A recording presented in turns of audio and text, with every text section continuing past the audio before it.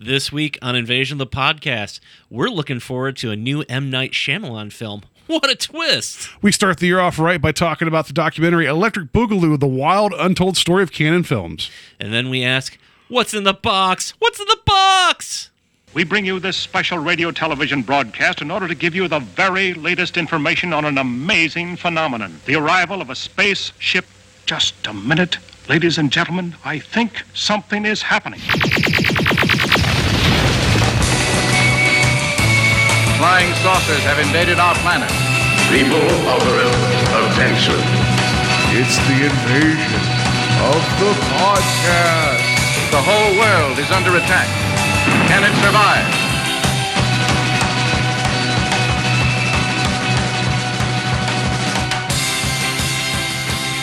And welcome to Invasion of the Podcast, where we try to take over the world one listener at a time. I am Paul, and to my left is Steve. Hello, everyone. And we are joined by guests to make this show bigger and better. So New year, new us. Yeah, new year, new us, and new people, or people that, well, they've been on the show before. But all right, so I'll go first with El Goro. Welcome to the show. Thanks for coming back. Thanks for having me on, and I will endeavor this time not to swear. Well, I mean, if you got to, you got to, but I appreciate that. I'll do my best. Yeah, so he of Talk Without Rhythm podcast, which I was just on recently and stumbled through my recommendations for the last year. Come on, you did fine. There was some difficulty of me trying to convince people that Message from Space is, a worthy movie, but, it was fun to be had there. And if also, nothing else, you truly imparted how much you loved the movie, and that's all that's important.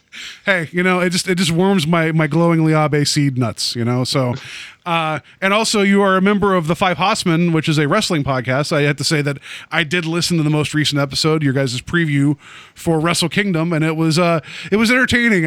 I may not have understood everything, but I enjoyed the back and forth between the five of you. Yeah, that one is hard to recommend to people that aren't deep into wrestling, and even people that are casual. Sometimes we just go down some weird rabbit holes. Eventually, we're just going to record the entire podcast in wrestling carny speak. So that's where we're at with that. Perfect. All right, and the other guest we have is Kevin. You might know him from another thing that you hear my voice on often. He's my co-host of Strange Highways. Thanks for coming on, Kevin. Hey, no problem. Thanks for having me on. Pumped to talk about some canon films tonight. It's going to be amazing. I thought you were going to railroad this to start talking about Mission Impossible again and be like, listen, I should say, by the way, that I think that I'm getting mislabeled. It's not that I disliked the films. It's just that I didn't prepare adequately and had to jam them all in a weekend. So it was just a lot of Mission Impossible in like 2 days. I just took that as you hated them. So I've been spreading that on every podcast I go on now, that you hate Mission Impossible. You're like, absolutely scandalous. You're like, listen, you guys you may not know who Steve is, but he hated Mission Impossible. Yeah. And Message from Space, I just want to say, you'll hear how quiet I go during your talk about that film. Yeah. On Talk Without Rhythm. Yeah, that breaks my heart. Like, the spaceships were cool. That's all I'll say. Like, has Jeff watched it? Because you loaned it to him, right? I did loan it to Jeff. He hasn't texted me since, so either he watched it and never wants to talk to me again, or he's never gotten to it. So okay. I'm going to guess it's a coin flip at this point. I don't know. Well, if nothing else, we're in the nascent stages of a running joke, because just yesterday I watched, in honor of Elvis's birthday, King Creole. So Kevin, of course, commented, featuring Vic Morrow from Message from Space. Yes. I saw that, and I had to love that comment. So, I mean, I didn't realize that last year was the year of Vic Morrow for me. I thought it was the year of the knockoff, but there was a number of different things I saw him in. So, but yeah. Anyway, we're here on Invasion. It's no more Vic Morrow talk for now. Probably more later. Which, I mean, was he ever in a canon film? He had to be in canon films, right? At some point. No, he actually, I'm sorry. He was dead before a lot of that stuff was made, so no. Yeah. Maybe not. Thanks for bringing that up. Yeah. I'm the one that forgot. So I'm like, whatever happened to him? Yeah. So yeah, we're going to be talking about some canon stuff. We're going to be talking about the documentary Electric Boogaloo, and then kicking off what this year will be, and we'll talk about that a little bit more later. Not that that's not obvious to everybody. But yeah, let's just get to some news.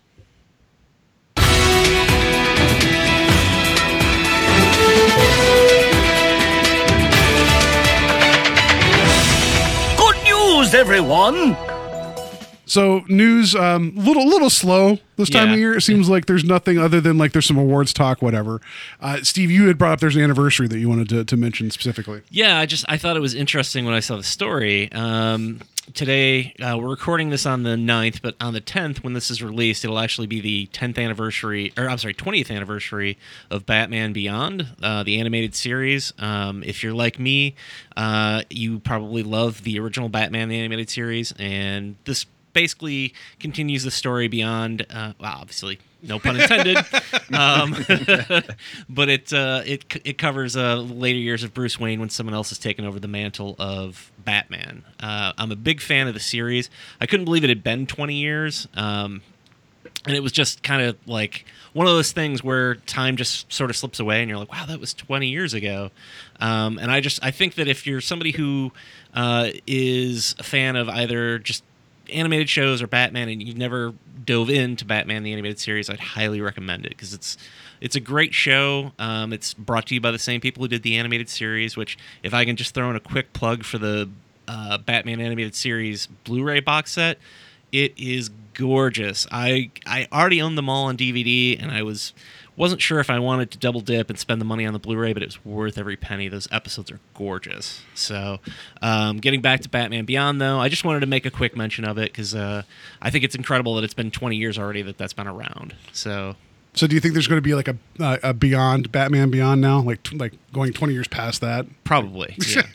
It'll be Terry McGinnis being an old man and, someone else taking over the Batman. This is going to be Bruce Wayne in a coma in a corner. That's going to be it. So Goro, I know you enjoy Batman the animated series. Have you watched Batman Beyond? I am not as familiar with that series as I am the original. Oh yeah, I mean, it was funny because when it initially came out, I remember my friends being quite hyped for it. And I was a little bit measured. I thought it seemed to be a kind of a silly premise, putting it into the future, having a brand new teenage Batman. It just wasn't sort of resonating with me. But over the years, and when I got a chance to dive into more and more episodes, I ended up really enjoying the show. It's not only stayed true to what had been established before in the Batman animated series, but it also managed to carve out a very distinct identity for itself. And considering how influenced it was by cyberpunk aesthetics, which I'm a huge, huge fan of, it ended up being one of my favorite shows from that period, and one that I returned to on and off throughout the years, just to kind of spend a little bit of time in this world with those characters. And as a fun piece of synchronicity beyond the 20-year anniversary of the of the show coming out, it's actually, I was just looking it up. It looks like the opening sequence of Batman Beyond, where we see an aged Batman finally deciding he's getting a little too old for this sort of thing, that was set in the year 2019. Oh, I did not know blown. that. Wow. So we've officially gotten to the point in our own timeline where Batman is officially too old for this. Perfect. That is nice. Well, not nice that he's too old to do it, but that's interesting. Kevin, did you watch Batman Beyond at all, or? I have not. In typical superhero fashion, I'm lacking in that department. But I did watch the Batman animated series quite a bit growing up. For some reason, much like Ian was saying, Batman Beyond never really connected with me when I saw the premise of it. So I know I saw episodes here and there when it was on TV originally, but I never caught back up with it. Yeah, and it's something I should get to, but throw that on the pile of all the other things I should get to. I'm so bad about that sounds like a good thing. I could also play video games, so I don't know. I'm torn. If I could just stay awake 24 hours a day, I still wouldn't get to everything, but I feel like I get more nothing done, Yeah. Well, I am hoping that I mentioned the Batman animated series Blu-ray box set. I'm kind of hoping that Superman and Batman Beyond get that same treatment, because those deserve to be. I mean, they look great on DVD anyway, but I would like to see those also get the same treatment as the Batman Beyond, or as the animated series box set. So. No, and especially the Justice League series, and in particular Justice League Unlimited, which I just thought was the best. Oh yeah, Justice League Unlimited is a hell of a lot of fun. And there's that one episode that actually ties up the Batman Beyond universe quite nicely. Mm-hmm. Yeah. I will take your word for it. All right. I just like all things Batman. I'm like, I kind of know. It's like, oh, it's in the future. I have no idea what's Well, I going still on. have to get you to watch Yeah. Mask of the Phantasm. That's true. That is a grave sin on my part that I've not seen Mask of the Phantasm yet. So, Now, Steve, did they include Mask of the Phantasm in the Batman animated series box set? They did. They included that and Sub-Zero. So Okay. both of those are in there as well. Excellent. All right. So we're gonna move beyond Batman. That was a bad joke. The new M. Night Shyamalan film Glass is coming out soon, which is going to save January because I feel like there's just not much else coming out in January. The reason I mention this is because there was a recent article that Vulture did with M. Night Shyamalan talking about this film and his career, and he mentioned that he had planned. I should say this right now. Has everybody here seen Split? Yes. No. Yes. It's a superhero movie. Of course, Kevin has. I mean, Kevin, do you know that this is like part of the Unbreakable universe? I mean, if not, I've just ruined that for you. I'm sorry. Yeah, I saw Unbreakable when it came out on DVD, and I don't remember anything from it. Okay. So, I'm just gonna download some cricket noises on my phone when you cut to my take. No. There's a point to this story other than pointing out things that you haven't seen because I'm guilty of a lot of this as well. So at the end of Split, it shows that this is part of a bigger story involving Unbreakable, and then this new movie Glass has, Samuel L. Jackson, Bruce Willis, and James McAvoy's characters all involved now. And Shyamalan had said from the beginning when Unbreakable came out that it was part of a trilogy, and that he was actually going to bring in James McAvoy's character into that movie, but decided that was too full, and that concept was so big that once you go that big, it's hard to reel it back in. So some restraint on his part. That's good, right? So that's interesting. He's had this idea in his head forever, and then he made this film of Split, and people got all about it, and then it turned out it was a quality film that was a secret sequel that no one saw coming, which is great. The reason I bring up this story is because they talk about his history with filmmaking, and they mention that now that he is working with Blumhouse, they pretty much give him free reign if he can keep it within budget of what he wants to do. And I think that's an interesting thing for him that he, like Steve talked, we were talking about this before the show, that he's having success now being limited in terms of the money being spent.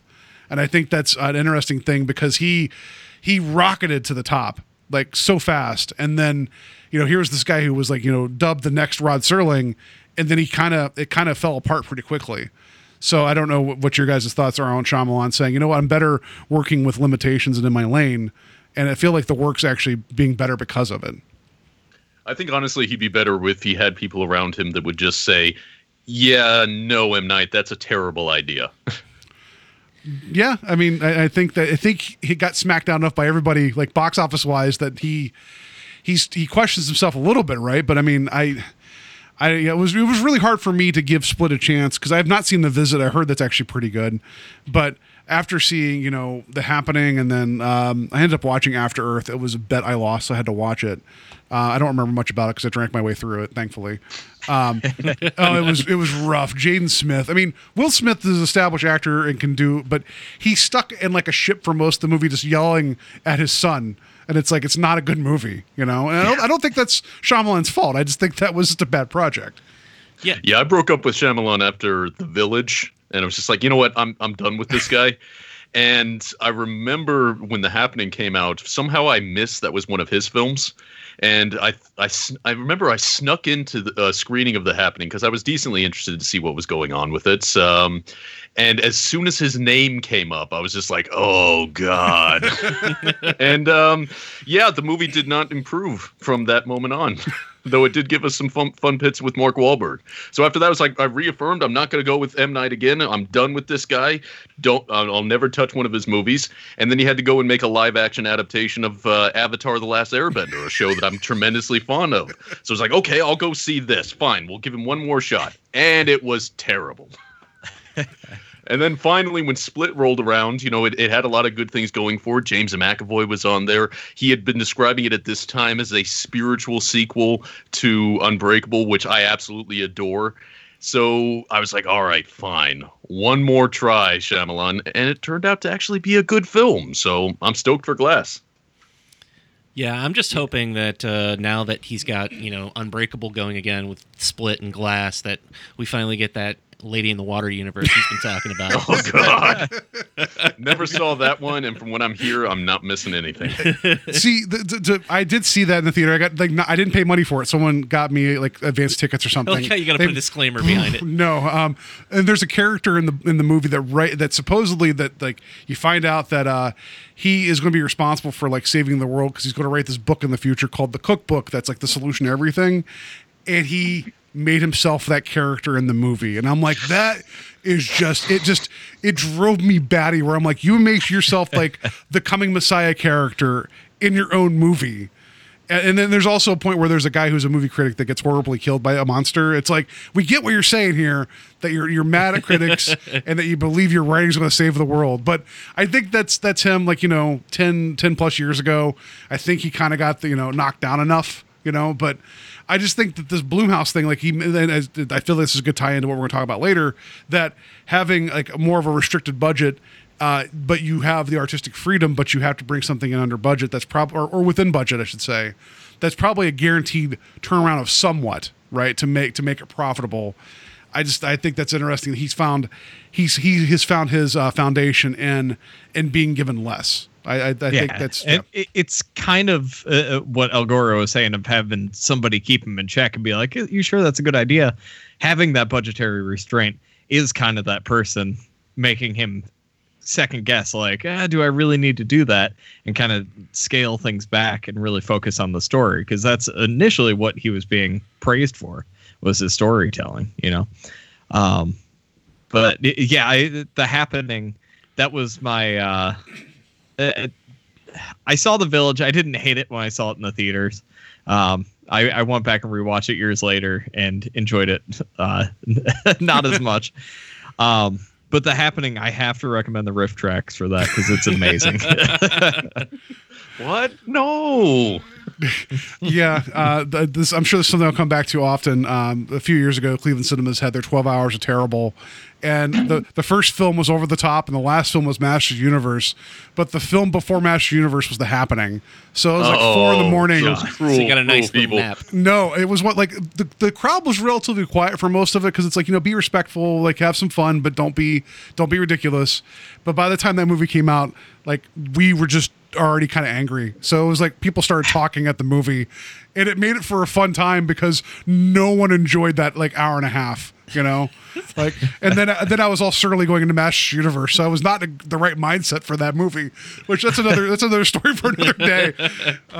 But yeah, I'm excited for Glass. I'm hoping that I hope this isn't the Lucy in the Football situation where I'm like, finally, and I have faith again, because I just, I want him. I think the world's a better place when he's telling good, strong stories that he, we need these type of people. I feel like Jordan Peele has picked up that gauntlet and he's going to run with it. Like we need these interesting voices telling interesting stories that are, I don't know if necessarily supernatural, but that was kind of what we kind of put on him to begin with, and he probably reluctantly took it after a while, right? But how great is that trailer for Us, though? Well, Have you watched that trailer? Yeah, yet? that trailer's great. Oh yeah. Yeah. So I just thought that was worth mentioning. So anyway, enough about Shyamalan. I'm sure when Glass comes out, everybody will have their hot take reactions to it. Is that this weekend? No, it's the end of January. Okay. I think sometime. So all right, last story real quick. Just I found this. There was something that happened in where was this? Somewhere in the South. This a couple days ago. There was a truck driving a bunch of chicken tenders that it spilled across the roadway. And so what had happened was this caused a like a rubbernecking situation because people were picking up the chicken tenders and running off with them. So the Cherokee County Emergency Management Agency in Alabama had to tweet out, or so they put on the Facebook and like Facebook posting here, public service announcement, all in caps. The Cherokee County Sheriff's Office is asking that no one try to stop to get the chicken tenders that were spilled from the 18-wheeler accident last night on Highway 35. You're creating a traffic hazard. It's a crime to impede the flow of traffic. Those cases have been on the ground for over 24 hours and are unsafe to consume. Anyone who is caught could be facing charges. So just the idea of someone just being like, oh, what's that? Oh, there's just boxes of raw chicken on the road. Shit, yeah, I'm going to go grab that and take that home and cook it up. That's nuggets of gold right there. Yeah. That's Oh. totally worth having a record for, having to explain why you were arrested. It's like, well, I just really wanted those chicken tenders. Like what if like you're just so hard up that you're out of a job and you go to apply to like KFC? It's like, hey, or have you been convicted of any crimes? Like, well, there was one, and it's like, oh. But just the idea that they had to say, don't do it, it's illegal. Also, you're going to get sick. Like something about that. So what would be the dream scenario there, though? Like, what's the thing that like you would like, Like food wise, that was spilled all over the roadway. Yeah, like you're like, I'm gonna go grab me a box of those chicken strips or whatever. I think I'd go more with the Woody Harrelson route in Zombieland and just hope it was for a hostess truck or something. I feel like something that's pre-wrapped, that's not really a good food to begin with. Right. That's I was probably gonna say Doritos or something. Yeah. Just Cool Ranch Doritos raining on my commute on the way to work. I would love that. I think I'll take the Homer Simpson route and wait for a shipment of sugar to get knock over. Yeah, I forgot First about you that. get the sugar, then you get the power. Oh, how's that go? Oh, I screwed it up. Never mind. Yeah. I think it's then you get the women. That's right. So, Steve, what food stuff would you want on the roadway that you would eat?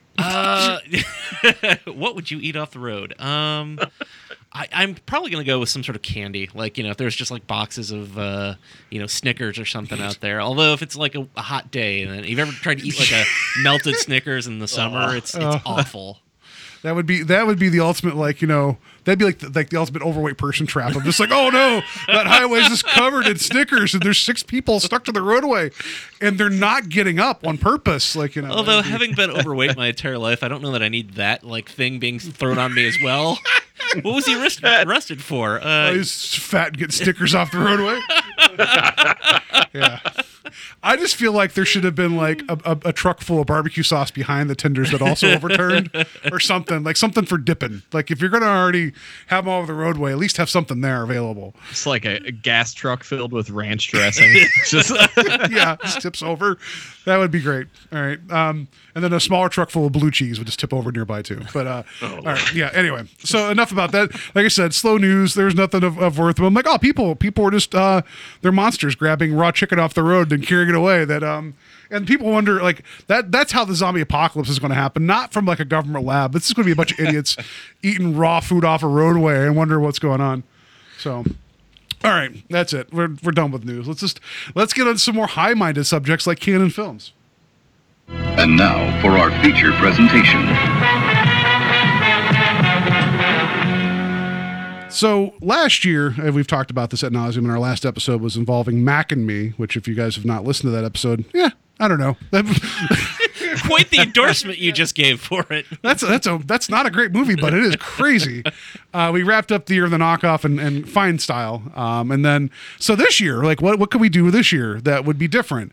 So we decided that Steve and I have been talking about this for a while. We were going to cover Canon Films. Canon is a unique company in the movie landscape, and so I'd asked these guys as well to come on the show, kick off our year of Canon by talking about the documentary Electric Boogaloo, the wild untold story of Canon Films. So first question before we get into the documentary, because I don't know how you talk about a documentary from beginning to end, because that'd be a little weird. I guess the first question is what would, not first memory, but like the presence of Canon, like in terms of like growing up, like what did you guys, was it something that you were aware of in terms of like versus other movies, or just like in with everything else? Like I guess, I don't know, like as I know for me, I'll just start, I guess, because I'm stumbling through this. Growing up at this time, I didn't view Canon as any different than any other film company. So I went to go rent movies. All the boxes were I'll watch that. I didn't think that they were any less of a product than like, a Paramount or Warner Brothers. They were all the same. So I didn't realize that it was its own beast until much later. So Steve, what was your inclination with Canon? So for me, like, yes, while I didn't necessarily have like a specific, it wasn't like a Marvel DC thing with Canon and other, Orion. Yeah. But like my memory of it is that like when you saw Canon, and I realize that this is contradictory to a lot of what happens in the documentary or what the documentary is about, but like it was kind of like, oh, there's probably something in there for me to watch in this movie. Like if I can remember specifically when I was a kid, after we would go to church, my mom would usually take me to the local Kroger store, and she would go grocery shopping, and I would go hang out in like the video aisle because they sold rented videos there as well. And like when I think about it, the titles that I remember looking at the most were always Cannon Film titles. Okay. I think I brought up in the Texas Chainsaw Massacre 2 episode that we did over a year ago that I hadn't seen it until a couple years ago, but that box was always prominently on that display case. I always remember looking at it. Delta Force, Invasion USA, anything Bronson, Norris was always out. And like that says kind of something. I mean, I guess it is a grocery store. It's not like you were going there for high art. You were just going there to get Oreos or whatever and then rented a movie. I needed some raw chicken tenders and some Bronson. Speak for yourself. I need chicken in a can and some Bronson. But what's interesting about that is that I don't remember like seeing like there being like a curated selection. Like it was mostly like Cannon Films and like the popular films. Yeah. Like it wasn't. So in that sense, I always like if I saw Cannon, I figured there was probably something in there that I would enjoy, particularly being, a teenage boy. It would be action or it would be horror or whatever. Mm-hmm. It was probably something that was going to appeal to me. All right, and you guys, I know you're a little younger than Steve and I by a little bit. What was your guys' interactions with Cannon? I mean, I came up in a time where there was really no brand awareness for Cannon. They just happened to put out movies that I was interested in. I mean, one of the earliest ones that I absolutely fell in love with was Masters of the Universe. I think I discovered that when I was all 4 years old, and I just watched it over and over again. And then later I'd get into movies like Cyborg because I was a big Jean-Claude Van Damme fan, and so was my stepfather. And then stuff like Hercules and all of those other ones that get thrown into there. And it wasn't until later that I became aware of Cannon as a sort of distinct entity that fans were sort of buzzing around. As I got deeper into the genre film community, there was a lot of love for Cannon. And then when I went back and looked over their filmography, it's like, man, these are a lot of movies I grew up watching. And so there was a great deal of appreciation for Cannon, but at the time when I was discovering the movies, there was really no sense of them. There wasn't any awareness of the label or awareness of what a Cannon movie was. There were just a bunch of good movies that I found out later were Cannon films. Yeah. Much like you guys, I had no idea that I was watching Cannon films when I was a child. I obviously, if you guys know me, you know I love Chuck Norris. And I had no idea, he was, those were as much as action movies as like the Indiana Jones movies to me. Like I had no concept of budget or anything when you'd see those as a child. And then later on, when I started getting into collecting, I had more of an awareness of what Cannon was, and that usually this meant I was going to get something ridiculous. So I would actually, if I was in the thrift store and I'm flipping through VHS or something, I would look for that little logo on the side of the box or something. And it was just something I'd keep my eye out, and I would dig deeper and deeper in. And it was just something that, although they branched out into horror, was always synonymous with action for me. Yeah, and that's kind of where I'm at with that. I just I feel like now, because it's after watching the documentary, and again, if you guys have not had a chance to see the documentary, I highly recommend it. It's only a couple bucks to rent online to watch. Even if you have just a general passing interest in like the film industry, it's still an entertaining watch, because it almost feels like a mockumentary, but it's all, like true in the sense. I mean, how much can you really speak to some of that? I mean, I believe that a monkey was interviewed for a potential job. Like I believe that happened. Or orangutan. I'm not sure, but I know it's a primate of some sort. I'm going to get it wrong. Well, it's Clyde from... it is an orangutan, yeah. Yeah, the Any Which Way films. Yeah, I mean, he was famous enough, right? I mean, he worked with Eastwood, so... So did the Fall Guy. Yeah, so... the thing that surprised me when watching this was you get the sense that that the Cannon, with its rise to power for what it was an influence, it could have only existed in the 80s, because I feel like there was this whole notion of like, the more you just go and do it, go make it happen. Like money is not an object, because we're going to sell this and we're going to sell the next three things and we're just going to keep going. So I feel like Cannon is like a perfect reflection of the decade, and the fact that you have two gentlemen that their goal and dream was to come to America and make movies. This feels like it's almost the most American story you could think of. And I just, that to me is surprising, not surprising in like, I couldn't believe it happened, but it's more reaffirming that these guys, like they came out swinging and having success in Israel and then saying, we're just going to come over here and buy this company for $500,000 and then just keep going. And people tell us that we're not making good product. It's like, well, screw you. We're making more product. Like I enjoyed that part of it. It just felt very much a reflection of the times. Oh, yeah. Definitely. And you can see the nascent trends of the 70s kind of setting the stage for this. Not only did you have the arrival of the super blockbusters like Jaws and Star Wars showing the money men that there is a great deal of profit to be made in essentially B-movie productions, but you also saw the descent of kind of the new Hollywood auteur-driven filmmaking with such huge colossal flops like Heaven's Gate. So what you found was a market where the studio knew, the studios and all the money men knew that there was money to be made in crowd-pleasing films and less money to be made in important productions done by great filmmakers. And so into that, you get Canon, and then with the rise of the home video market, which provided great sell-through opportunities, it was just this huge market where there was a lot of people willing to invest in the kind of movies that Canon was willing to make. Yeah, and I feel like this is the perfect transition from you guys doing the year of the knockoffs going into this, because this feels like the direct offshoot of what Italy was doing in the 70s and 80s. And they pretty much took that and brought that idea over to the States. And it like you said, this could only happen in the 80s. I think it can only happen from some foreigners coming over and essentially knocking off American films. And you get something that's close, resembling the big films that are made here, but something that's just off kilter enough to make them special and different. Well, I feel like the chasing of something and the knocking off stuff, which we talked about a lot, I do see it here a little bit, but there's almost this, you get the sense that there was this idea of like, well, doesn't matter. Is this what's going on right now? We'll make a movie about it. Not necessarily a knockoff of a film, but like they were chasing, crazes more the genre or the idea or just the atmosphere of something else that was going on in the industry at that time. What's interesting to me too is that before we started, I had mentioned to Paul that looking at contemporary films or companies versus Canon in the 80s, the closest analogy I could come up with is Blumhouse. Not that Blumhouse is making like terrible movies, or I don't even mean to put Canon down in that way, but I mean it's okay. Canon made some terrible movies. They did. Oh, they made terrible movies. Yeah. But when I think about like what Canon tried to do with Superman 4.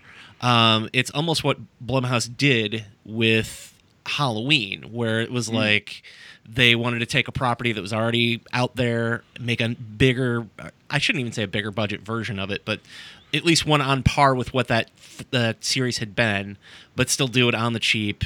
And economic, failed. Because they cut the budget so low that they couldn't overcome that. And I mean, admittedly, the story for Superman 4 is not great, but had they had like the special effects behind it that the original film did, it probably would have turned out a lot better. I guess I was trying to make a point there that that's the best comparison that I can make for today. But Blumhouse, I think that's best case scenario, and I think worst case scenario is the Asylum, where that's what I was going to bring up. Yeah. The Asylum feels like a bit of a connection, but you could still see sort of that through line with Blumhouse. It's just it feels that there is a more stable hand behind Blumhouse than what we had with Canon. At no point can you really deny the enthusiasm of Menachem Golan and perhaps the business acumen of Yoram Globus, but the ability for them to actually know what is going to make something profitable, it wasn't always the best for them. Well, and I also found out, I was doing a little bit of reading, on the internet, because that's where I find everything, I guess. Menachem actually worked a little bit under Corman for like a second. In a couple productions early on in his career, and Corman, like his influence, which I cannot speak to because I'm not that well versed. I know that people that originally started the Asylum also worked under him too, and you see two different outcomes there. And there's lessons learned. I mean, not them saying that Canon Films again, there's some really bad ones, but then there's also still that attempt. Like there's a couple times they swung at like making sure like that was it the Othello production that it was like, you know, that was nominated for an Oscar. Like they wanted to make movies. They didn't, and sure they turned and burned a lot of it, but they also still wanted to make movies that they wanted to go see, and they wanted to go see good movies in the theater. Their radar may have been off, but I think their intentions were always good. While I question some of this stuff now, where it's like, if we release this now, we're guaranteed X number return, and it does not matter what the quality of the product is. Yeah, well, I mean, that's what The Asylum is for sure. There is no quality in those films. They usually get some sort of name recognition with somebody, and then just schlock together whatever they can just to market off of whatever the successful property is at the time.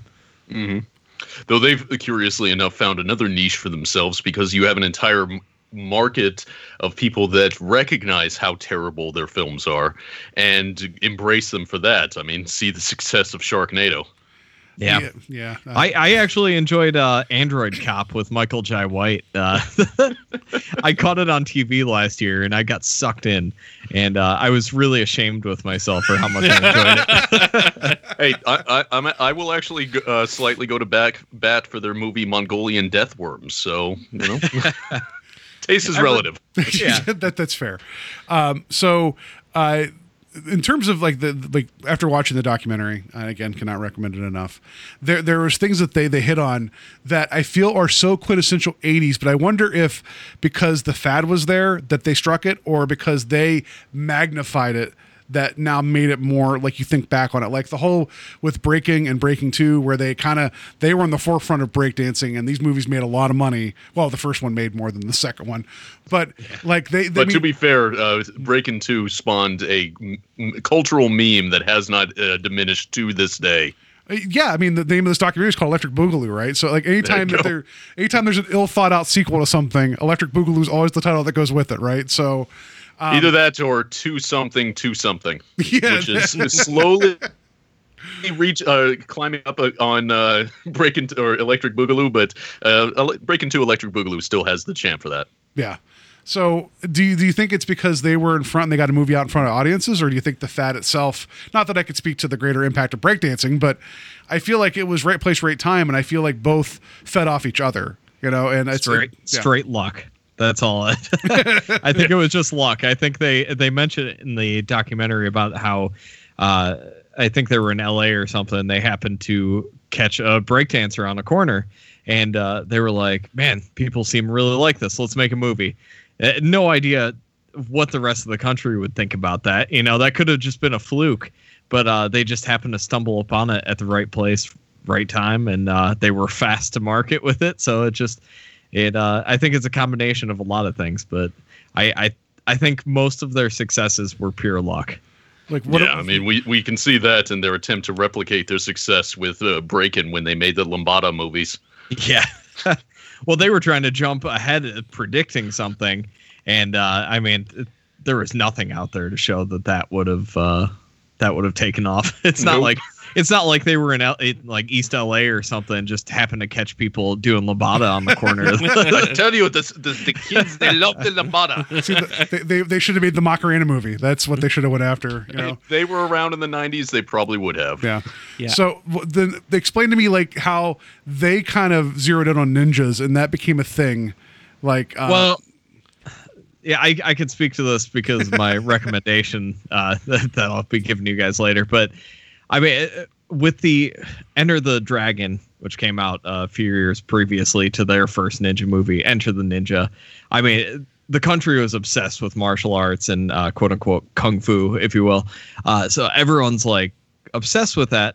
In 1980, there was a novel just called The Ninja. I forget who the author was, but it was like bestseller for a long time. And it spurred this whole obsession with the country with ninjas. So they were really the first ones to introduce that in a cinematic form.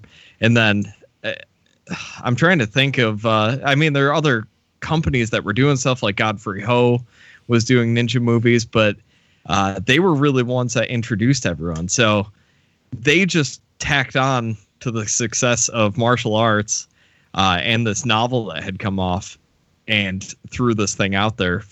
They were the first ones to market again. So I think they were lucky that no one else did it, because Enter the Ninja is not the best film. But like I said, just being the first one out there and introducing people had never seen that before.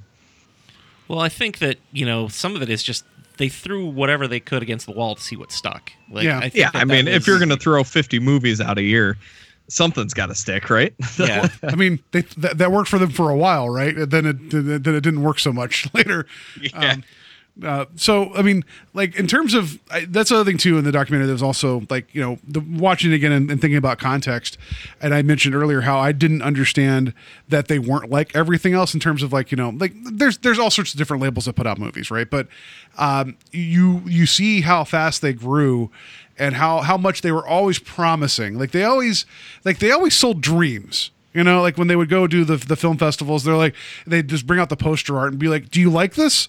Invest in it and get the distribution rights. And then they turn around and be like, we got to make this. Like they were the masters of selling your hopes and wants because they didn't have a finished product. So anything you imagined it could be, that's what it was until it showed up to you, and I can't think of another company that would just like brazenly sell you a poster and then be like, oh, now we have to actually make this movie. There were some. I believe Roger Corman did that from time to time, which is maybe which is where Menachem picked it up. Yeah, there were some really oddball like posters too that they had come up with. I can't remember what they were now. Actually, it ate Cleveland. My favorite was it ate Cleveland. I wrote that down in my notes just because I didn't want to forget it. And I'm still disappointed they never made that Golem movie with Charles Bronson. That's the one. Yeah. That's the one I was thinking of. Well, they could do them with what's his name now? The guy that looks like him, Charles Bronski. They could make it now. I saw Death Kiss in Walmart the other day, and I almost picked it up. I haven't heard anything about it yet. I've been in Walmart like 3 times since it came out, and I've had it in my hand each time, and I keep putting it back down. One of these days. So, I guess we'll speak about Bronson a little bit because there was the thing with him and Chuck Norris being signed to like these exclusive contracts. Like, I mean, I'm not saying Chuck Norris' star was fading at that point, but he was definitely a little older, and Bronson was, he probably had no business doing like clearly. Saw with his stunt work of him not throwing groceries at a car and running away, and then like they were banking on like known commodities, maybe not the A-listers, but like they found a way to market themselves with what people like Steve said. If he saw a Cannon film cover, he knew there'd be something there for him. So like, did it ultimately cause their downfall if they were locking in these older action stars into these exclusive contracts, or? I don't know. I feel like that changed a little bit with the way those movies were presented. I mean, I think some of the things that you can attribute to Cannon's downfall wasn't necessarily the movies they were making, but somewhat of the collapse of their financial structure. Because one of the things that kind of brought them down was the fact that they were working with this bank in the Netherlands, I believe it was, who ended up getting wrapped up in a organized crime case, and they lost a lot of their in-between funding because they would raise a certain amount of money on the pre-sales and then make a movie off of that. But to float them in between, they would have this bank in the Netherlands, Slavenberg, who would help them out. And yeah, Slavenberg was involved in a lot of shady stuff. And so that kind of hurt. Then you add on to it that around that time when that was occurring, Cannon got it into themselves that they were going to start funding these big productions and start going after A-list talent. That's where you got your over the tops. And then that didn't work for them. And I think the biggest thing that hurt them was the falling out between Golan and Globus. Because I honestly believe that if those guys had managed to kind of stay together, Cannon would have continued much longer than it did just by pure tenacity between the two of them. But without those two elements together, it couldn't sustain. Yeah, if they would have stayed together, I could have seen them kind of resetting themselves and going back to their original business model, which they had strayed away. And I think it was them straying away from that, the cheaper funded films and going and battling these big budget Hollywood films that was really their downfall outside of the criminal activities. I mean, Roger Corman was able to thrive throughout the 80s and 90s by simply focusing upon the home video market, and with a single guiding vision and a never losing sight of what his goal was, which was to simply turn a profit. He managed to keep going and managed to be quite successful. If they had been able to focus upon their goal, which was simply to make movies, they could have continued to do so. And unfortunately, the fates sort of conspired against them. Yeah. Yeah, I do wonder, because they don't touch upon it in the documentary. I do wonder how the revenue stream from VHS kept them afloat. If it did, I have to imagine it would have helped in some respects. And this is just going back to the Chuck Norris, Charles Bronson discussion. I love the fact that they said that no matter what the script was that came in, 2 piles, yeah, you had to pick one of the Chucks to put it in. And I would have loved to have seen like what some of those movies were like that were pitched to both of those guys. So you were talking about the video market. They talked a little bit about how they would buy up all like these different studios, like rights, international rights to these other films, and like there's a lot of Italian stuff in there that I saw. Like I've joked with Kevin before. There's a Bud Spencer Italian Aladdin film called Aladdin that is not good that they released, and it definitely has a cutout of a car floating through the air. That he's supposed to have these magical powers because he's a genie. It's, whatever. I mean, like I watched it as a kid. I thought it was great. I didn't realize it was pure shit. But, that's, so yeah, I think that there were some legs there. And I feel like the 90s would have been that market for direct-to-video because that's when you start seeing even more of that, So, yeah, I just think maybe they flew too close to the sun with Superman buying those rights. And also, here, talking about ramifications we're still feeling now, when they got the rights to Spider-Man, which we'll probably talk about that at some other point, because of their failure to make that movie, that's what slipped in and to get Sony to get the rights out because they were selling the rights because they didn't make a movie, and them and was it Carolco Pictures, like that was the whole thing that collapsed, and that's why Sony has Spider-Man now. That's Cameron's company, wasn't it at the time, Carolco, or he was part of it? I thought. Yeah, he was supposedly rumored to be part of a Spider-Man film, but because of those failures, that's how Sony swept in and got the rights. And so, yeah. So I still would have loved to see the Michael Dudikoff Spider-Man. Of course we would. Yeah, there was talk of Dolph Lundgren being the Green Goblin. I mean, sure. I don't know. Like, there was a lot of weird things. There's also talk at one point having Schwarzenegger be, was it Doc Ock? Yeah. And Michael Biehn being Spider-Man. Like, that was under the Cameron, script of that. Like... if you ever want just your head to sort of explode, go track down Cameron's Spider-Man script. You can find it online, or at least excerpts from it. It was pretty insane. I will have to check that out. So that sounds pretty great. So I don't want to derail us, but I have to ask real quick. Was he... So, Raimi was a huge Spider-Man fan, and you could see at least his love for the character with certain aspects of his films. Was it like Cameron, did he just straight up adapt it and be like, Spider-Man kills or does crazy things, or was it pretty close to the comic at least?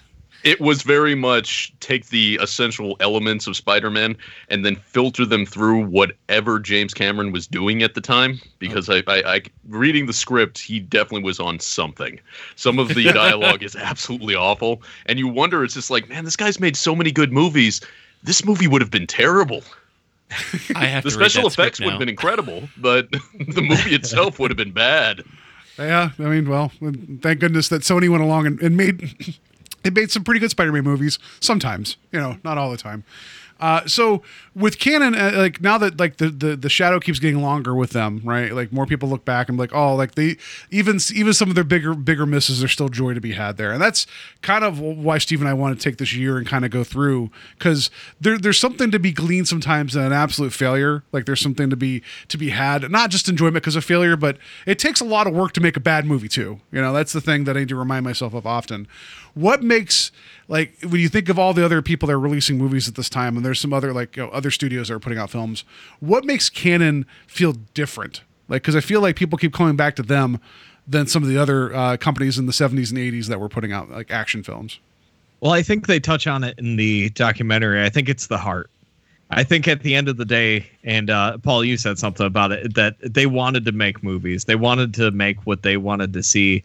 And there was, and much like I speak about the Italian films I love, there was some sort of artistry and heart put into these movies. And it definitely comes across on the screen. And I guess just the insane visuals in some of these movies as well. Definitely hold them up above some of the other schlock that was coming out from this period. Yeah, I mean, it's just the fact that they kind of gave unrestricted access to the directors to pretty much do whatever they wanted. And they had sort of an enthusiastic support from the heads of this group, allowing them to do that. And it's hard to exactly quantify why the Cannon films have stood out like they have, because, again, they've made a lot of really terrible ones. If you were to sit down and watch every Cannon film, you're probably going to find more terrible movies than good. But the good ones that are the good, they're transcendently good, often by being very, very bad. So with the way the studio system is now, in terms of like you have like the big tent poles, and then there's not a lot of stuff in between. It just seems like there's the big crowd pleasing movies, and then it takes more to make the smaller films. You know, like maybe not take more, but a concentrated effort to get some of those made. Do you feel like? Does it feel similar to what like Cannon was trying to do, in the sense that they had their big crowd pleasers, and then they would have those other smaller projects? I don't know if their influence has affected the way films are released, because I feel like they did put out a lot, but they had always kind of like pushed the spectacle of it to get people in the seats. I feel like there's some of that going on now with some of the studios, the way they release stuff during the summer. I don't know if that's really a question. It's more of a statement, I guess, but I don't know. I feel like I have a point here, and I'm not making it, so I feel like I've stumbled through it. So, Steve, save me. So I think I understand what you're trying to say. Eat the Snickers, because I have no idea what I'm saying. I mean, I think they definitely hit upon something with the heart of the films, but also I think the fact that like they didn't restrict themselves to what they would make. Like it would be Chuck Norris on a motorcycle that would fire a rocket that would blow up Robert Forster at the end of the movie, or it would be Othello. Like, they're so far from like what you would expect. Like, studio or the Apple, or the Apple, yeah, absolutely. Yeah. You know, they were kind of all over the place, and I think in some ways that was good that they were diverse. You know, like they signed Tobe Hooper, granted going in thinking that they were going to get another Texas Chainsaw like the first Texas Chainsaw. Tobe Hooper wanted to make a completely different movie, and that kind of threw him off. But you know, he also did Life Force, he also did Invaders from Mars. Granted, those films weren't big hits either, but like they kind of just tried to make the best movies that they could, at least in a lot of instances. You know, I'm sure there were a lot that were made simply to make a buck, but I guess my point is, and maybe I found one now, maybe not. My rambling. No. Now I'm tagging in. No, it's the hot tag. No, it's just with the rise of the blockbuster, like with Jaws and things before they started coming on the scene. I feel like that was kind of that energy they were trying to get. You know, and I feel like there's a lot of that that's been imprinted now with the blockbuster model. You know, like in terms of, you have these big ones, and then, you know, and if you make other things that break even, like there's a lot of movies that we've liked the past couple of years that have been like studio releases, but they didn't get big theatrical play, and they may have made their money back, but people still view them as a success. You know, like it's weird now how that seems to be like permeating. Yeah, and I think that's just the simple economics. I mean, a lot of major studios have organize their release schedules around tentpoles, focusing upon fewer projects in order to shore up their financial strength, and not necessarily investing as much in the smaller mid-budget stuff. That has left an opening for other people to explore that outside of the theater. You know, with the rise of different streaming platforms, and of course television providing an outlet for more, not necessarily slightly more niche entertainment that's nevertheless very good. I think that one of the key differences between what the studios are doing now versus what the Cannon approach was the diversity of Cannon. The fact that they would just invest in a bunch of different things. Ultimately, they were still just chasing trends, but at the same time, they would be willing to take a couple risks on certain things because I think that they just thought it was a good idea. So, like, do you feel like Netflix is kind of in that Wild West territory right now, too? Like, they're kind of traveling in, where it's like, we're going to throw money at a lot of this stuff, and if it hits, we're just going to keep it on our platform and bring people in, and if it doesn't, oh, well, like, we're going to move on to the next thing. That's what it feels like to me right now with what they're doing. Yeah, kind of. Netflix would actually be a good comparison to that because they do cast such a wide net and bring in so many things, and also provide platforms for filmmakers that may not be able to get the attention of some of the major studios, and may not be able to sort of break in the same kind of way. Now, granted, a lot of the stuff that Netflix is doing is just picking up distribution rights for production, but I think the energy is comparable there, at least in terms of just getting stuff out. But again, that core element that we've identified about Canon that made them so special, that passion there, I'm not sure if there's that same kind of passion at play within Netflix, which the stereotype is that they're very algorithm driven. So here's a question. Go ahead. It seems like they're spending money like the Canon films near the end of there. Yeah. Yeah, I don't know how Netflix is affording to make all this stuff, but I guess the dust will settle eventually, and we'll see where the money is coming from and going. Yeah, especially since it's only like 10 people who pay for Netflix accounts, and then they just give their logins to everybody. Yeah, right. I'm unfortunately one of those 10. So. I'm part of that as well. If Clyde the orangutan was still alive, I'm sure he'd have like a 5-picture production deal already signed up with Netflix. Because if you're going to give Adam Sandler like 10 films, why not give him 5? So here I got to see the Bud Spencer orangutan movie though. Yeah. Every time I watch this documentary, I totally Bobo forget one? about it. the Going Bananas, Yeah. whatever Oh, it is, yeah. yeah, with the like, and then at the end of the documentary, after the credits roll, they have that thing show up again. It's like, oh, good, I wasn't going to sleep anyway, so thank you. So here's a hypothetical for you that just popped in my mind. Like, if Canon was still around today, who do you think like would be working for them? Like, the first person comes to my mind is like somebody like Robert Rodriguez. Like, if you look at like Machete, like that could have easily have been a Canon film. Like, granted, it was playing off Grindhouse films and almost that same feel from the 80s with Canon. But like, I kind of wonder, like, would it be like a Quentin Tarantino type place, or would it be like I just wonder like what type of films they would be making now and who would be, behind them. Like, I think it would be a fascinating company. I realize it's a hypothetical I just literally threw out there, but like, Yeah. I could certainly see a filmmaker like Isaac Florentine, who brought us the Undisputed sequels, working That's with what Canon. I was gonna say him or like Jesse V. Johnson, who they're living in that made for VOD action movie world right now. I feel like they're directly influenced from Canon. Yeah. Yeah, somebody else just popped in my head too, and I was thinking about how like the latest Puppet Master was like they scored oh god, I can't think of his name now. Craig Zoller? Yeah, like Yeah. I think it would be interesting to see like what that would have been like if they'd had that type of talent now, or if they were still around, I should say. Well, I mean, no matter what, they'd always tell you that, like, like their Netflix version would be like, you just see coming soon, and they would just see if people clicked on it to see if maybe they'd make it. That's what would happen. Imagine Canon funding like a $15 million Astron 6 film. That's what I want to see.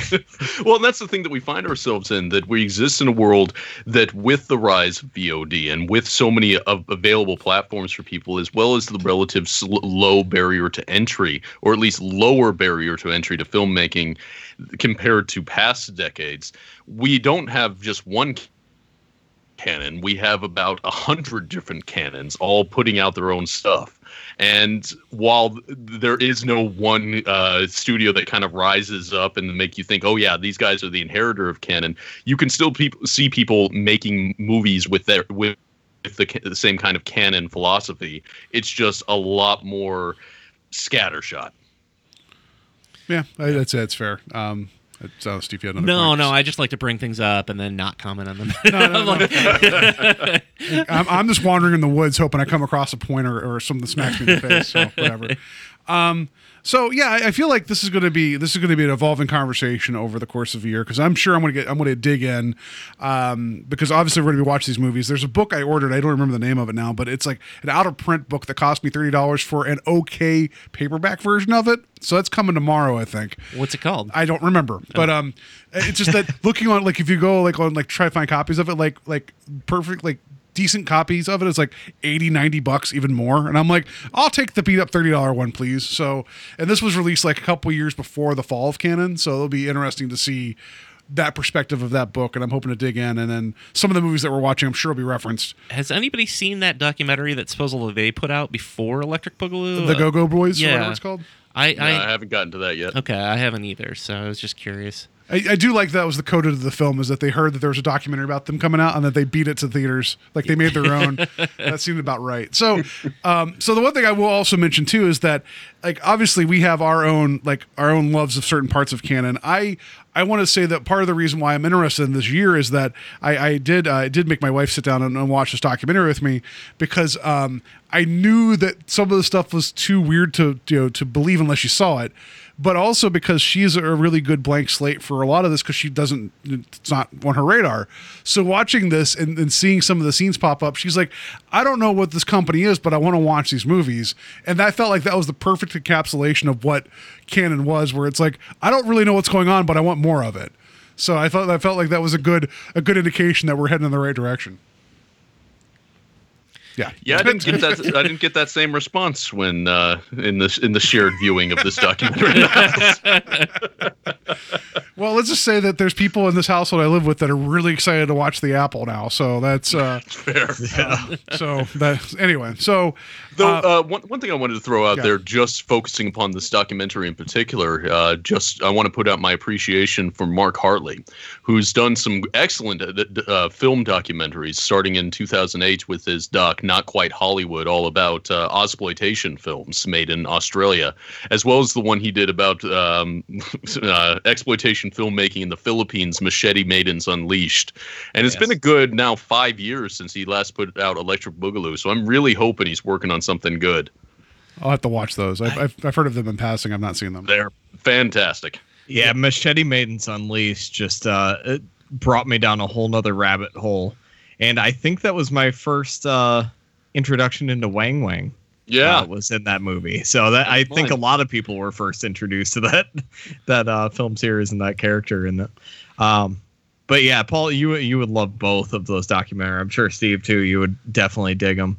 Much like this documentary, it's very breezy, really entertaining. It just really well put together documentaries. And we didn't really speak to Electric Boogaloo, but they cover so much in this documentary in such a little time, but it doesn't feel like they're really skipping over much. Like it's just everything flows so nicely, and it's a solid like 100 minutes or something. And I've watched this twice now, and it was entertaining both times. I can't think of another documentary that I've watched more than once, and this one I was wondering how it would play on a second viewing, and there's just so much in this that I'm sure I could watch this again next week and still have a blast with it.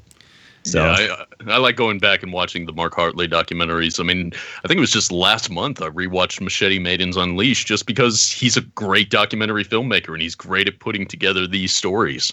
Yeah. I mean, that's a mark, because I always have trouble reviewing documentaries. I'm like, yeah, I had good information, cool. But when you're able to tell a story like this and seamlessly go from subject to subject, and sometimes he doesn't quite go in chronological order of the story, but the subjects make sense as it flows through the film and everything. It just I'm a huge fan of this dude's work. And I definitely have to go back and check Machete Maidens again, because it's been 9 years now. I can't believe that. It's insane. Well, I like that there's the one MGM guy they kept coming back to, that he was only like involved with canon for like 2 years or something, and he was so sour on the whole situation that they kept coming back to him. I also love the one actress who was in America 3000 that burnt her last copy that she had of the movie on camera. It's fantastic. And Alex Winters, who's turned into a fine documentary filmmaker in his own right. Yeah. Yeah, he's he did that Napster documentary, correct? Yeah, and the dark web one as well. Okay. I know who he is. Okay. I had to explain it to my wife. I'm like, well, he's part of Bill and Ted. I just saw the look on your I was face. Like, he's not Keanu. That's all. And I was like, also the Lost Boys. No, I know Alex Wood. Okay. Yeah. Anyway, so all right. again, I just cannot highly recommend. I've said this 7 times already. This documentary. If people have a passing interest in what we've just talked about, check it out, and then be as excited as we are for what's coming this year. And actually, I was going to mention too, if you're somebody who's looking for, and I don't know if it's available in Blu-ray, but when the documentary came out, they released a box set that was the documentary plus 9 of the Canon films. So it includes like Invasion USA, Delta Force, Cobra, Masters of the Universe, a Chuck Norris film called Hellbound, which oddly enough I haven't gotten to yet, so I still need to watch that one. Bloodsport. I'm sure Kevin's seen it. I have. But it was like $20. I don't know if it's still that price now because it was a year or two ago when I picked it up. But it's a nice sampling of the films that they put out and the documentary. The documentary alone is worth it, but you can get all that, and it was pretty cheap when I found it. So nice. Yeah, I remember when that popped out, and I remember being disappointed that they were only putting it out on DVD. Because if it was on Blu-ray, it would be on my shelf right now. Okay. Yeah, so my trepidation with it was I owned all the movies already, so I was like, I don't need that. But yeah, when this came out, I bought this at Walmart for like $7.50 on DVD for Electric Boogaloo. It was a steal. So it was something I happily added to my collection. Yeah, and I think I first watched it because it was on Netflix. So speaking of that, it was there for a while, and then I know Steve, you gave me the other copy because you got that set. So yeah, so that was nice of you. Thank you. So yeah. I like to give. Yeah.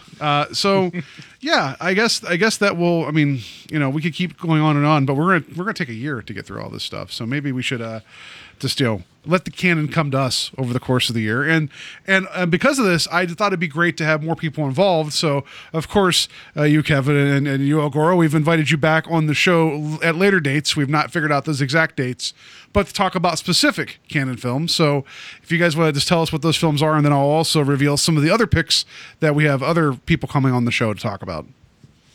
Go for it, Kevin. All right. So my pick, I was going to pick a Chuck Norris movie because I own pretty much all of his movies on VHS, DVD, Blu-ray, some on Laserdisc.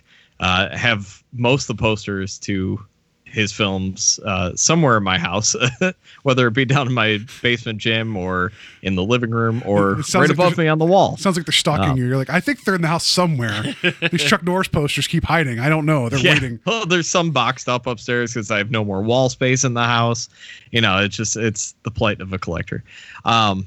So I was gonna pick a Chuck Norris movie because that's me, Chuck Norris collection. But Paul had told me last weekend that 2 other people had picked Chuck Norris movies, so I didn't want to pick another one. I didn't want you guys to have to watch Chuck Norris movies all year. So my next favorite thing that Canon did were the Ninja films, and so I figured I might as well give you guys the first one. So I picked Enter the Ninja, and I think you guys are going to have a blast with it, especially Paul, who's been recently getting into the work of Franco Nero. Seeing him as a ninja in this is ridiculous. It just bums me out that he's dubbed. Like I was like, yeah, I was going to say, I will warn you that the dubbing takes away. But if you've watched enough Franco Nero films, you can almost hear him just from watching his lips move.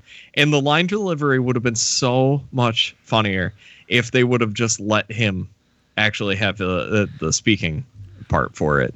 But yeah, I rewatched it yesterday because I wanted to make sure it held up, and I actually ordered the Blu-ray for myself to rewatch it, and it definitely holds up.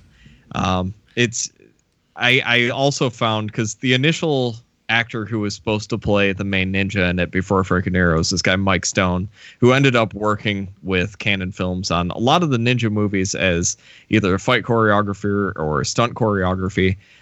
He was supposed to play the lead role, this guy Mike Stone guy, and they ended up replacing him because he was a terrible actor. Got Franco Nero in it.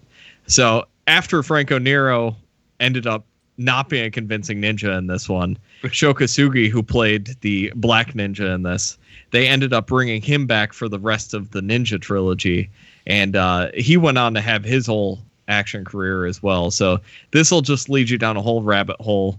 And they wanted Sho Kosugi later on in the American Ninja films, but he turned it down. They offered it to Chuck Norris. Chuck Norris turned it down. and then that ended up with Michael Dudikoff. So I mean, there's just rabbit holes upon rabbit holes you can go down to these ninja films. But I figured I'd give you guys the first one. It may not be the best one, but it's definitely a lot of fun, and I think you guys will at least get a few laughs out of it. I can't wait. I love Franco Nero. Isn't Franco Nero supposed to be from Texas in that movie too? He's a Texas ninja. Or yeah, his like name's that? Cole. Yeah. Yeah. Him and who was it? His friend. I can't remember the actor's name, but they were in Nam together, and they came back, and Franco Nero's character had some trouble readjusting, so he went to Japan for a while and studied the ancient art of ninjutsu, and ended up becoming a ninja, and then just I don't know, popularizing one of the greatest stereotypes of the white ninja. Yeah, I like the pick. This will be fun. This is definitely the whitest of all ninjas. Oh yeah. I mean, Michael Dudikoff looks Asian compared to Franco Nero in this one. I mean, Franco Nero wouldn't be a great ninja to begin with because he has those piercing eyes. Even no, I want to it'd be terrible. I'm just be too busy falling in love with him over and over again to pay attention to the movie. So exactly, I mean, even if he covers everything else up, people will be able to pick him out of a lineup because of the strength of those eyes. Yeah. Now, do you guys know, because you guys are both like big Blu-ray guys, do you know, was there like a good Blu-ray set of the American Ninja films? Because those are ones I haven't revisited since like the 90s. Overseas there is. Is there? Yeah, German release, isn't there? Yeah. I forget what company it was. But from what I hear, it's been on my wish list on Amazon UK for a while. From what I hear, the transfers are pretty amazing on that. Okay. But, I mean, just buy the DVDs. It's fine. Paul has if you want to buy them and bring them over, we'll watch them on my region free player. It'll be amazing. All right. So and okay, good pick. And El Goro, what is your pick for the Year of Canon? I have to say I was very, very tempted to go on a similar track as Kevin on this because one of my favorite films that Canon put out is part of that Ninja trilogy, and that's the sequel, Revenge of the Ninja. But ultimately, after much soul searching, I decided to go back to my roots to discuss the film that brought me to the dance with Canon, even though I didn't know that it was put out by Canon at the time. It was the first movie I ever saw from that studio, and it remains near and dear to my heart. It's 1987's Masters of the Universe. Well, because if you were going to pick it, I know Steve was going to pick it, so I'm glad. Yeah, there you go. I got to be able to get some conversation out of it, I particularly when we start delving into the curious connection between Masters of the Universe and a Jack Kirby property. Yeah, that'll be, and then let's talk about Quildor because I have problems with Quildor. We'll get into that. Oh, how can you have problems with Quildor? There's Billy Barty, and Billy Barty's a saint. I was fortunate enough to see that one in the theater, so that's why it was on my list. I saw it once. It was right after The Happening. So well, this was 87. This was 3 years ago. So I don't know if I was target market anymore, but no, that'll be fun. So all right, so we got some good ones there. Other ones that are coming up.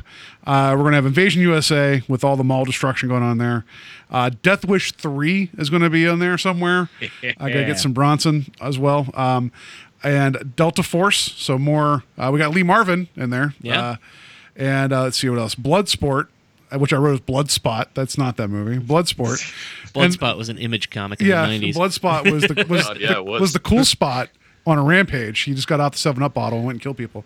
And then I think we're going to wrap up the year with Cyborg because Mr. Dynamo Mars of Trick or Treat Radio picked that one. So we're going to cover Cyborg probably to wrap it all up because I feel like that is like just as Canon's starting to kind of sunset. I figure that'd be a good one to end the year on. So we got two Norrises. So, just remember, Invasion USA is technically a Christmas movie. That's true. Yeah. Did the Cyborg Blu-ray come out yet? Wait, did Scream Factory put that out yet? Yeah, they were the ones that were going to do it. I don't remember if they put it out yet, though. Let me check. Yeah, I thought there was some issue because there was backlash. Here, I found it on Amazon here. There was some backlash because initially when they announced it, it wasn't going to have the director's cut. Mm-hmm. And so many people are complaining that they ended up pulling the release date and going back and getting the director's cut of it. Yeah. So if that's out, no, it doesn't come. April 24th, I guess. Oh, so there you go. It's be in good shape. Nice. Cool. All right. So Yeah. So that Spoilers, was my the question. director's cut, not all that great. Yeah, that was my question. Are you guys going to watch director's cut or the theatrical? I did not know that there was. Well, I mean, at the documentary talked about there was 2 different cuts. So Watch both. And after yeah. after my my lukewarm appreciation of Nemesis, that other Albert Pyun movie, I don't know. Maybe do I have to watch Cyborg twice? That's going to be tough. Like, you know, yeah. Anyway, so I know there's going to be some other movies we're going to pepper in here. I know the one we're covering this month is going to be The Apple, so we're going to get to that one. Kick this thing off properly by watching a musical, something that we've never really covered on the show before. So this will be interesting. I guess it's technically a musical. I'm sure it's a musical. So that'll be fun. Oh, it was a musical. I know it is a they musical. gave out the soundtracks. I know, at and the- people threw it at the screen. So yeah, So hard that it's stuck into the screen. Yes. Which That's my takes some- favorite. That's my favorite bit of Which takes some doing. trivia. Yeah, I mean that's some power behind the. those Because you throws. got to think that those probably weren't quality vinyls, so they would have been floppy as anything. So somebody threw it with enough fury to sink into the screen. That's pretty good. and that inspired the ninja craze. They're like, wait a second, you know. Yeah. So, all right, yeah. So it's going to be a fun year, and I'm glad that you guys were here to make us sound, classy and smart and all that good stuff. So yeah, it's going to be a fun, crazy, weird year, the year of canon. I don't feel like it's too far off base, like Kevin was saying, of the year of the knockoff. So this still fulfills my need to go odd with things, but this will be great to kind of dig into something that I didn't realize it colored a lot of my childhood in a lot of ways. So this will be a lot of fun. I'm just proud of myself for not going on a Chuck Norris conversation for an hour and a half. You brought him up, and I had to mute myself. Remarkable restraint, sir. I can only imagine that you're going to end up showing up on the Chuck Norris episodes, and it's like, we're not even going to be on Skype. I don't know how it's going to happen. You're going to be there suddenly talking about Chuck Norris. It's going to be amazing. He just shows up at the house. I'm just gonna start after the show, and I'll still be going by the time you get to those movies. I finally picked up the Shout Factory Blu-ray of Invasion USA as well, so I'm excited to rewatch that. I'm gonna hold off so I can watch it with you guys, just as you are doing that episode, so I can. Perfect. Well, I keep up. All right. So, okay. So I think it's going to put a pin in our canon conversation for now. It's going to be ongoing. Before we get to our wonderful game that I have here about loot boxes, subscription services, I guess everybody should tell everybody how they can find each other. So El Goro, how can people find you? All right. Well, if you want to hear Talk Without Rhythm, which is my movie discussion podcast, you can find us on tworpodcast.blogspot.com, or just search for Talk Without Rhythm and pull it down that way, as well as the Five Hossmen. That's FIVEHOSSMEN. It is a wrestling podcast. We try to put out an episode once a month. Lots of deep dives into the slightly less popular side of wrestling. There's not a lot of discussion of the WWE, but a lot of discussion of Japanese wrestling, independent wrestling, all of that stuff. Again, just do a search for the Five Hossmen. You'll find us. Perfect. And Kevin, sure, just tell people how you can find us. Yeah, you know how to find me, Paul. Just search Strange Highways Podcast. We'll pop up anywhere you get your podcast from. And we'll be back this week. I'm very excited to jump back into Twilight Zone. Taking a little hiatus, covering some other stuff, and going on Talk Without Rhythm 2 weeks ago now. Yeah. Yeah, I guess it was 2 weeks we ago. did So a little about a little sideways. bit of a hiatus, but ready to kick off the year again. Get back into some Serling fare. Yeah, we did some talk about the Grither from Tales from the Dark Side, and then we don't talk about Rhythm. Without the Grither did not get us though, so that was good. Yeah, I was going to say, as a listener of that episode, you guys really, it was a really good episode. It was a really strong, no. You're like, most of the stuff you guys do is shit, but that one, the one about Tales from the Dark Side was pretty good. No, not I'm sorry. The year-end El Goro year. Oh, okay. Yeah, that I thought you were episode, talking I'm about sorry. Grither. No, I was talking saying, about your guys' podcast. Oh. as of the three of you, the one who would be the listener, I was just trying to The listener. impart that listener. that was a really great episode. I'm glad that you're Thank you, man. our target market. Just Steve. It's just like, one of one Steve's That's a approved. good market to have. It's a good market to have. Yeah. And Paul, mentioning the Grither, I'm convinced that my dog is part Grither, and that's why his ears are so big. Yeah. It's just people talking about him. He's so. like, I hear it. I'm going to catch a flight. I'm going to come get you. Yeah. So if you're confused what that means, go back and check out the Grither episode of Strange Highways. Yeah. All right. And Steve, how can people find you? You can find me every week on Invasion of the Podcast. Steve's like, I approve of that sometimes. Look at. You can find the horror webcomic I do with my partner Ryan Cassandi, The Saturday Night Slasher, at thesaturdaynightslasher.com. We also have copies available on Etsy. If you look for our Etsy shop, it's called Art of the Slash. And in the end of May 31st through June 2nd, I'm going to be at the Retro Invasion convention in Westlake, and I believe I'm going to be booking another convention that's happening in Cleveland quite soon. So hopefully once I have that taken care of, I'll make an announcement for that as well. And the Retro Invasion weekend, that's one that has Joe Bob Briggs coming to it, right? Yeah, I mean, that's got Joe Bob Briggs. They just signed recently Robert Kurtzman, who's a big special effects guy, part of K&B, and I'm going to blank on his name, but I always think of him as the father in the Twisted Sister videos. He was also the maestro on Seinfeld. He was just added in to the Animal show. House. Yeah, and Animal House. He was just added as well, and I apologize for not remembering his name, but there's a ton of talented people there, a lot of great guests. So if you... I got nothing. I just Go there for them and also go support Steve, So Yeah. All right, Steve, so- has my book shipped out yet? So well- it's sitting right here with me. Yeah. I thought you were coming over tonight, so I can either ship it or I can leave it with Paul, whichever you prefer. I will Yeah, charge you can shipping, just leave though. it with Paul. Yeah. I'm sure I'll see him soon. So. Like, I'll come to your house, you're not there, and I'll leave a notification being like, I tried to drop this off. No. All right, and you can find us at Invasion of the Podcast. We're on Facebook. We're at invasionpodcast.com, where I have my poorly worded blog posts about various movies I've watched. I just did my Year of the Knockoff, top, the 12 ranking, whatever, for the ones I watched for the blog. And then I also fit in Explorers, by the way. Explorers was not a good movie, by the way. We're going to have to fight. you like Explorers? Yeah, I really like Explorers. Well, if that movie had a third act, I'd talk to you more about it, but it doesn't have a third act. Yeah, anyway, so it literally does not have a third act. I was reading all about this. Like, they cut the movie down. They're like, we're just going to put this out in the theater. And he's like, all right, I guess I want to dub some dialogue and end this movie. Like, it literally does not have an ending. So that's my argument. So anyway, you can find us on Twitter, Stitcher, Podbean, iTunes, all that stuff where you find your podcast. Rate and review us, please. That'd be greatly appreciated. And yeah, enough about all that. Let's just get to this wonderful game I put together about subscription boxes. It's time to play the game. Time to play the game.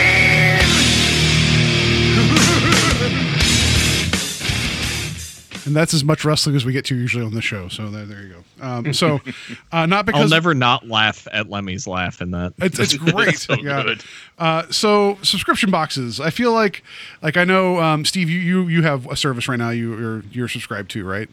Yeah, Rue Morgue's Coffin Box. Yeah. So it comes with a copy, whatever the latest issue of Rue Morgue is, usually a T-shirt, oftentimes a toy, and then like a fourth random thing. So and Blu-rays. It usually Train to Busan was one of them recently. Oh, nice. Yeah. Okay. So and I don't know how often you guys have used subscription services, but I feel like they're everywhere now. So I just thought it'd be interesting just because to kind of go out into the world and see how many subscription services there are. And then I just basically made up a game here of, is this a real, I'm going to give you two, and you're going to tell me which one's the real one or the fake one. Right. So we'll go around the horn here. So Steve, I'll do it with you first here. Which one of these is the real one? Mantry or Brobecue? Which one is the real subscription service? Mantry? Yeah. Like a man pantry. I feel like Brobecue is probably the real one because it's a better name. At least in my opinion. So Mantry just sounds, I don't know. It sounds like a tree, like it sounds like Groot. Like I don't know, like Mantry. The first thing that popped into my head was From Hell It Came, the old sci-fi movie. I don't know. I was going with like some sort of male grooming kit. Oh, yeah. So actually, Mantry's the real one. It is a bi-monthly subscription box that sends food for the modern man's pantry, as opposed to the unmodern man that has a cave where he just keeps his food in. So it's vodka and liquor. All I need is an alcove to hang my meat. Yeah. It's like, this roadkill won't season itself. I need a mantry. Where are my road chicken tenders? Yes. That's where you stick your road tenders, is the mantry. So boxes feature 6 artisan and small batch food items from across the U.S. It sounds like bullshit to me, but anyway, that's the real one. So, all right, Kevin. It's just full of jacklings. It's not even. We found these around the country. Sasquatch is on the box. Yeah, it's just various findings at gas stations. You know, it's like, oh, this is gas station pizza. This is gas station pizza as well. Some Planters nuts, some jacklings, a bag of Doritos. Man, I really want some Doritos tonight. I don't know what's going on. All right, okay, Kevin, we'll hit you up next here. Which one of these is the real one? Urban Dapper Club or Hedora? Oh God, I'm hoping neither. I'm gonna say the Urban Dapper Club. That one's real. That is the real one. I made up Hedora because I wanted to sound like it was a script service for female fedoras, whatever that is. Like, you know, Herdora. Yeah, Nice. Herdora. Right? Like I just like making up dumb names. Is really what it comes down to. Urban Dapper Club is a subscription box for men where you can build a collection of unique, high-quality handmade ties. We send you 5 to 6 men's fashion and lifestyle accessories every month, so you can be dapper in the urban areas. Hopefully they're all clip-on. All right. So El Goro, this next one's for you. This one is the Supernatural box or the Supernatural box. Which one? What? The Supernatural box or the Supernatural box. The Supernatural box? Yeah. So one of them. I feel like I got cheated on this one. Yeah, I want one. I was gonna say one is full of like ghost hunting supplies, and then the other one is an officially licensed quarterly mystery box that has items from the show Supernatural, like exclusive. Oh, I see. Okay. Yeah. Okay. So, I'm going to go with the ghost hunting supplies one, the Supernatural box. Okay, so no, the one from the show is the real one. So Of I don't course like. it is. It says There's a lot of 40-year-old moms that love that show. yeah. It's just like Jensen Ackles used socks from the set. Yeah, I know people will be buying that up. Oh, of course. Yeah, I just thought it'd be funny. Be like, oh, well, ghost hunting. That seems like something people like. I like the idea that it's be an empty box each month. Be like, here you go. Here's a Supernatural box. You open it. It's like you don't know what you let loose in your house. Now you have 5 minutes to find it. You know, like I just hope that there's a scrawled note at the bottom of every box that says "Ghosts aren't real, you tool." So, brief story. When I was working at Blockbuster, and this is when Paranormal Activity had first come out, I was working at the register, renting movies out, hating my life, and I had just had a run-in with my manager. Like, we're normally, friends, whatever, but we just had like a dust-up, and we had to stand side by side and like ring people out. So it's that anger kind of like emanating off of me. And this mother and daughter come up during Paranormal Activity, and they're like trying to get it, and I'm like checking them out. They're like, oh, we heard this is based on a true story, and I was like, no, it's I don't think it, and I was just trying to be polite. And they're like, no, I'm pretty sure I heard that this was like based on true events, and I'm just like trying not to acknowledge it, and they keep talking, and I was like, ghosts aren't real, is what I said to them. And one of my other coworkers had to walk away from the counter because they were about to lose it. And then the daughter was like, oh, well, I heard this is about demons anyway. I'm like, yeah, that's way more real. Oh, yeah. Like I don't believe in any of that ghost stuff, but demons. I just couldn't help it. I just snapped. I was like, ghosts aren't real, as I'm like checking them out at Blockbuster. You should have crushed everyone's dreams like as soon as they walked up to the counter when you were there. I mean, I thought the movie's moody and effective. I mean, like if you let it bother you, right? But it's like oh, this is based on true events. Well, okay, yeah. Anyway, so all right, Steve, back to you. This one, good luck with this one. Bonding bees or the pleasure chest. Bonding bees. Both of these the are pleasure for chest. if you're just hanging out with somebody, you're having a good time. Like you and I hang out. Yeah, sure. Okay. I mean, we have not taken it to that level yet, but I mean, I'm gonna say if we're going to watch Enter the Ninja with Franco Nero's eyes, I'd make no guarantees about what may or may not happen. I think bonding bees is real, just because the pleasure chest just sounds too perfect. It sounds like it should be like a bar in like a Police Academy movie. So I believe I cannot find proof of this, but I believe I've been to this strip club in North Carolina once when I was like on vacation. Okay. I think that was the name of the place. It's been so long, so that you're right. So that's not the real one. So Bonding Bees is the real one, and just the description here is just horrible. Bonding Bees is a subscription box delivering a date night to your door every month. Enjoy a fun new experience together and fall in love over and over. If you love new experiences and surprise date nights, then this box is for you. We know that you're busy with a million other things to plan a fun date night on your own. That's why we do it for you. And like the picture show like little fuzzy handcuffs and shit. And it's like, that's not really, I mean, I guess it's a date night, you know, but it's like, you think, oh, it's a date night in a box. It's like, okay, maybe it's like a bottle of wine or like a board game. No, it's just all sex stuff, you know. it just reminds And me, like bondage stuff. That's why I call it Bonding Bees. it just reminds me of that episode of The Simpsons where Homer goes to the store to buy fireworks, and he comes home, and like in the bag is like, because he buys like Vaseline, condoms, something else, and a bunch of fireworks. And Marge looks in the bag. She's like, I don't know what you have planned tonight, Homer, but count me out. All right. Okay. So Kevin, this next one's for you. This one, a little weird. BarkBox or BirdBox? Which one of those are the subscription services? Well, I subscribe to one of those, so I'm gonna say BarkBox is real. Yeah, that's real. BirdBox is that film I've not seen, but everybody keeps talking about. We so. had a subscription to BarkBox as well, so I knew that was going to be the obvious one, but I just wanted to say Yeah. BirdBox. It's really all the way. They're a fantastic company as well. BirdBox or BarkBox? Yes, BirdBox. No, BarkBox. They have a thing called the Destroyers Club. So if your dog destroys toys too quick, you can take pictures and they like take money off your subscription thing. Oh, okay. Well, that's good. That's So, really nice. yeah. So All right. Yeah. All right. So, Ogoro, this next one is for you. It is the Steam Chest or Box of Goth. Huh. The Steam Chest or Box of Goth? Let's go with Box of Goth. Okay. Well, you're right. That is a real one. And Steam Chest Nice. is also a real one. So I'll read both of these here. The Steam Chest one, it's so long, it just makes you mad Sounds the more so you read gross. it. Well, it's not what you think. So you'll see what I mean when I read it out here. Steam Chest is a subscription box that gets mailed to your door every month. With every package, you get a series of mystery items from the world of Victorian science fiction. It's a steampunk surprise box. It will have between 3 to 6 items ranging from pocket watches to artisan teas, as in you drink, to T-shirts that you wear with original steampunk art. We collaborate with musicians to bring you the latest in steampunk music. I didn't know that there was cutting-edge steampunk music. Apparently there is. We team up with movie directors to bring sneak peeks of steampunk influence in the movie industry, whatever that is.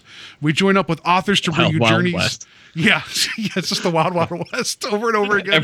every month, just a first DVD release of it.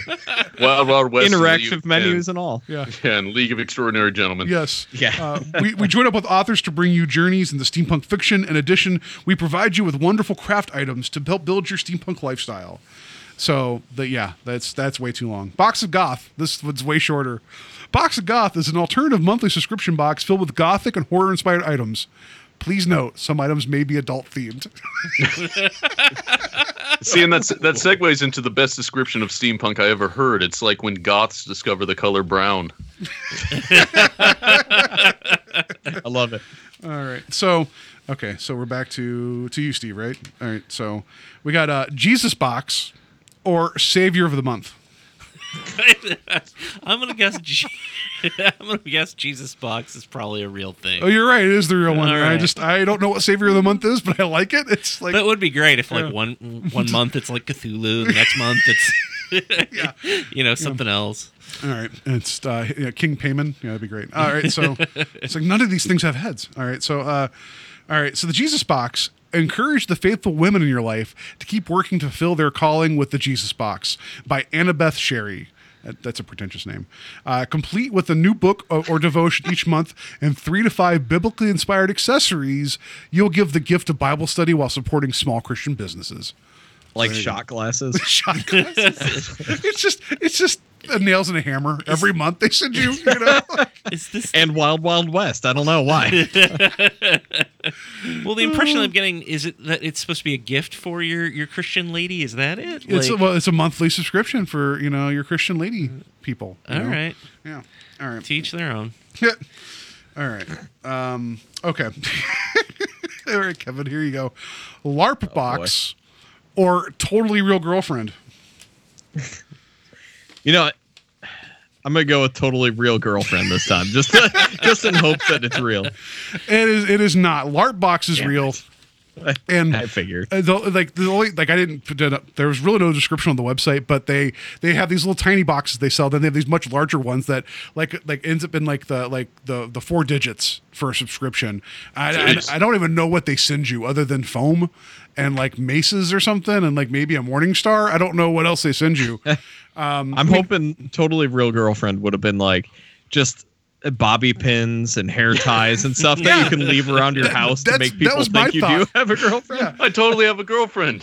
Like, like there's like you get like a handwritten letter, like, every so often, or maybe a scarf that, that's like with perfume, and you just leave it like, oh, my totally real girlfriend left it here. It's like, shut up, Bill. Let's just go LARP. He's like, okay, fine. I'll go grab my LARP box. Here's a copy of her ticket stub from Canada. It's a bus ticket. It says to Canada. Now I know I'm making fun of like 2 things there, and I shouldn't. But I mean, because I think live action role play is kind of cool. I don't have the time or money to do it, but the idea that there's a LARP box, had to have a girlfriend in a box. The other thing, no, girlfriend in a box sounds horrible. Real girlfriend.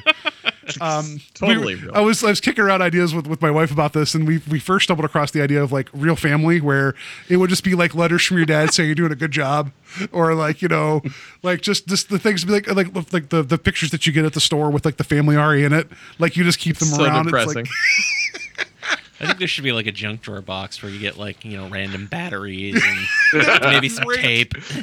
Yeah. All right. So of course, the darker manifestation of the real girlfriend box is that every box is a piece of your new girlfriend. Oh. You have to be a subscriber for a certain amount of time. Yeah. It's just like 2 more years. So.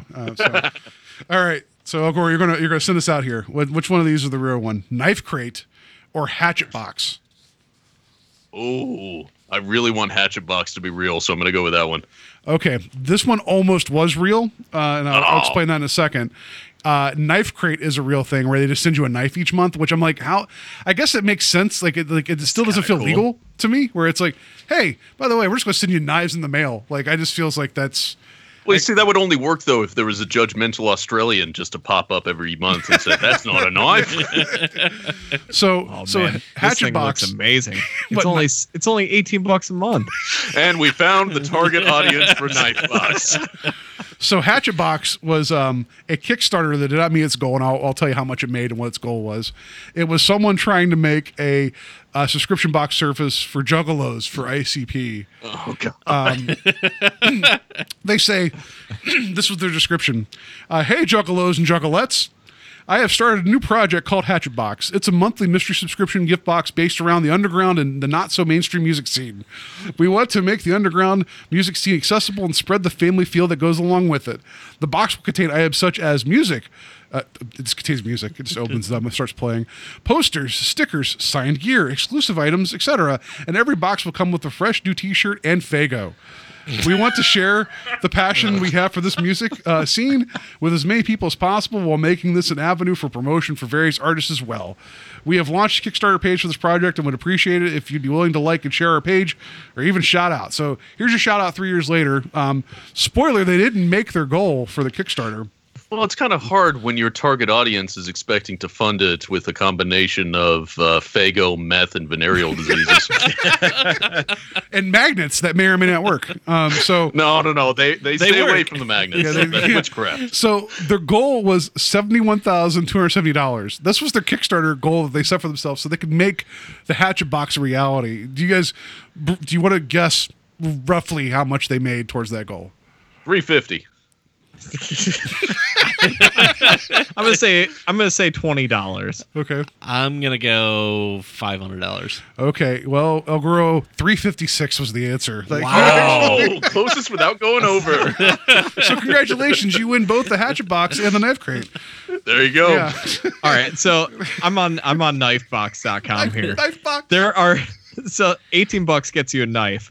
$60 gets you a tactical box. Whoa. $35 gets you a sword box, And then the one I'm interested, 35 is called Axe Box. So it is. You get an axe every month. I mean, if you just keep losing them for unknown reasons, I mean, that's probably a good thing.